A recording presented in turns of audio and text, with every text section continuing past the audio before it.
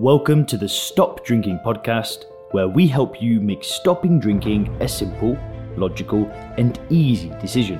We help you with tips, tools, and strategies to start living your best life when alcohol-free. If you want to learn more about stop drinking coaching, then head over to www.soberclear.com. Have you ever wondered why drinkers do all sorts of stupid and self-destructive things whilst drinking? If you were anything like I used to be, I'm sure you may have been there as well. You know, opening your eyes the morning after a night of drinking and almost cringing when we look back. Well, drinkers do all sorts of crazy things. Drink driving, unsafe sex with strangers, getting into fights, trouble with the police, you name it. But why? Why does it happen? What is it about alcohol that seems to cloud our judgment and so completely destroys our decision making? Well, ladies and gentlemen, cognitive science has worked out the answer to this, and you will learn all about it in today's video. If alcohol has played a major negative role in your life or in the life of somebody that you love, I promise you that this will be an extremely illuminating video. Make sure to stay tuned.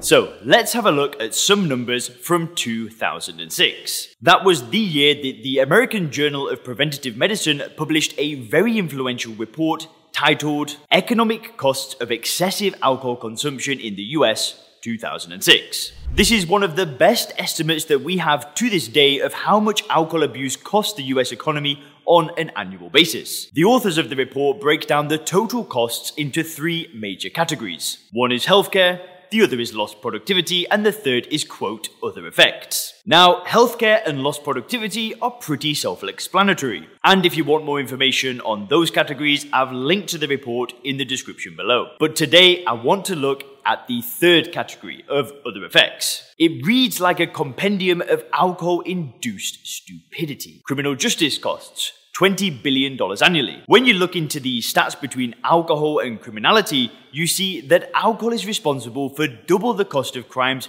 of all other drugs combined. So, in other words, you add up all the criminal costs of cocaine, heroin, methamphetamine, and so on, you multiply it by 2, and then you can match the cost of drinking. But that's not even a fair comparison in the first place, because these are the drugs that are illegal to begin with. Just possessing them will incur a criminal cost, whereas alcohol is completely legal. Basically, all the criminal costs of alcohol are from people acting either violent or stupid. Motor vehicle crashes, $13 billion.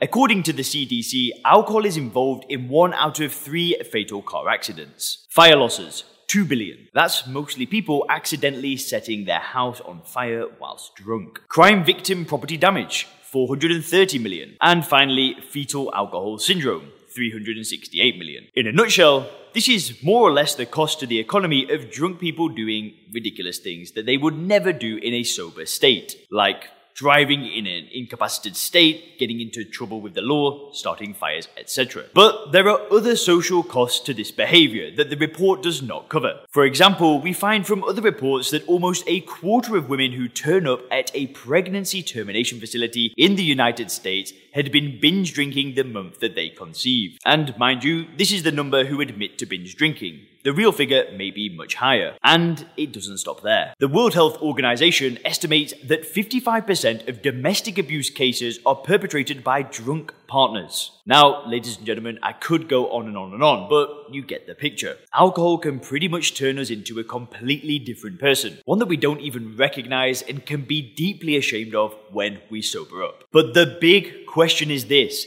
how? What is the mechanism by which all of this happens? What switches does drinking flick in our brain that pushes to do all of these crazy things? Now, until a few decades ago, psychologists and other cognitive scientists explained this with the so-called disinhibition model. According to this theory, alcohol interferes with our ability to keep aggressive or impulsive behavior under wraps. So in other words, we basically lose our ability to control our impulses and then we act stupidly or violently. But this theory was simplistic, and on its own, it couldn't explain a lot of what psychologists and psychiatrists were observing.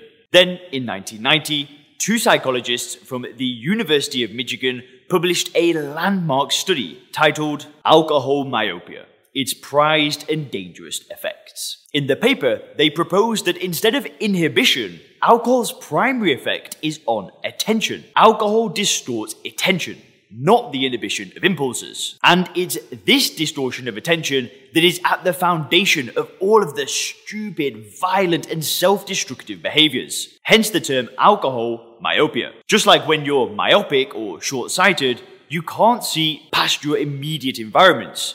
So it is with drinking. According to the theory, and backed up by a large body of experimental evidence in the intervening decades, alcohol restricts the intoxicated person's attention to what is most salient, most immediate, most easy to process, and most attention-grabbing. In a nutshell, drunk people are prisoners of the present moment. And because human attention is limited, the fact that they focus it on these salient attention-grabbing cues means that something has to give. And the cues that are lost in the background, those that we don't process when we're drunk, are often less salient, less immediate, non-provocative, and inhibitory. You'll understand more about what I mean by non-provocative and inhibitory as we look into how the theory can explain specific behaviors. So let's get into that. Let's start with drink driving. Why do people drink drive? So, when you've had a few too many drinks and you're considering how to get home, you're in the unfortunate position of having to do so under the effects of alcohol myopia. So, what cues does alcohol myopia heighten? Well, for starters, how tired you are, how bad you feel, and how quickly you want to go home. Now, what quicker way to do this than simply getting in your car that's right there in front of you? Obviously, the other option is getting a taxi, but let's be honest. What are the first things that come to mind when you're considering a taxi? You start thinking, how much is it going to cost? How long are you going to have to wait? And all of this is happening whilst your attention is overwhelmingly focused on these cues. The taxi starts to look very unattractive. But if you review the situation the following day when sober, you will be shocked at how little consideration you gave to the less immediate and less salient cues, like the possibility of getting stopped by the police, getting in an accident, taking somebody's life, losing your freedom. All of that, which would normally inhibit you, was just squeezed out of the picture. Let's also take a look at why people engage in risky sex. The mechanism by which this happens is that alcohol heightens a drinker's sexual desire for the person who is right there in front of them. What happens is, all they can focus on is the person and their attraction to that individual. There's also the well-known beer goggle effect, where members of the opposite sex are seen as more physically attractive whilst drunk. Now, in a sober state, we would judge their attractiveness more objectively and perhaps conclude that, hey, I don't really like that person so much. However, that's not what happens. Drinkers instead think of the immediate gratification and attraction of the person and can often end up engaging in risky behavior. They don't consider things like an unwanted pregnancy, a sexually transmitted disease, or even the loss of a partner when they discover the infidelity. It's all short-term thinking. Let's also take a quick look at aggressive behaviors. When drinkers are faced with a threatening or simply adversarial person in a drunken situation, almost all of their attention is focused on the person, and not just the person in general, but specifically on what is threatening, adversarial, or unpleasant about him or her. This magnifies the threat in their head, and they're compelled to respond aggressively, either verbally or physically. Now, in a sober state, the person in front of them would only be part of the picture. You would also consider less salient inhibitory cues, like what else is happening around you, the potential costs of your aggression, and so on. Now, experimental psychologists have actually found that when you put drunk people in adversarial situations but distract their attention away from the other person and onto another task like an arithmetic problem, their aggression plummets. Take away the distraction and their aggression goes through the roof once again. You don't see these dramatic differences in sober people, distraction or no distraction. Their aggression levels don't change as much. Now, I should quickly clarify here that not all people become more aggressive when drunk. In many people, drinking has a completely different effect. They might simply become more talkative, more outgoing, more flirty. So clearly, there are individual differences in susceptibility to aggression, and some of them will almost certainly have a genetic component. Identifying these predictors of susceptibility to violence is one of the most important challenges that cognitive scientists face. Finally, let's take a look at suicide. In the US, about 40,000 people take their own lives every year,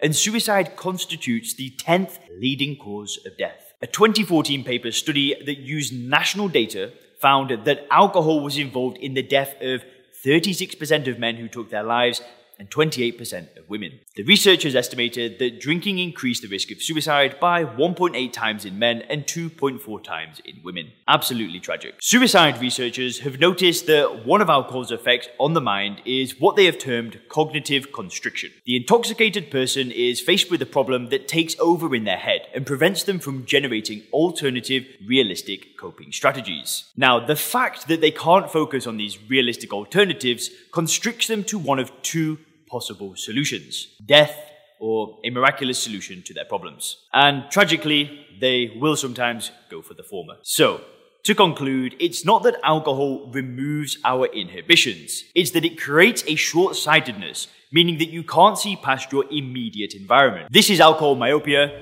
Stay safe and have a great day.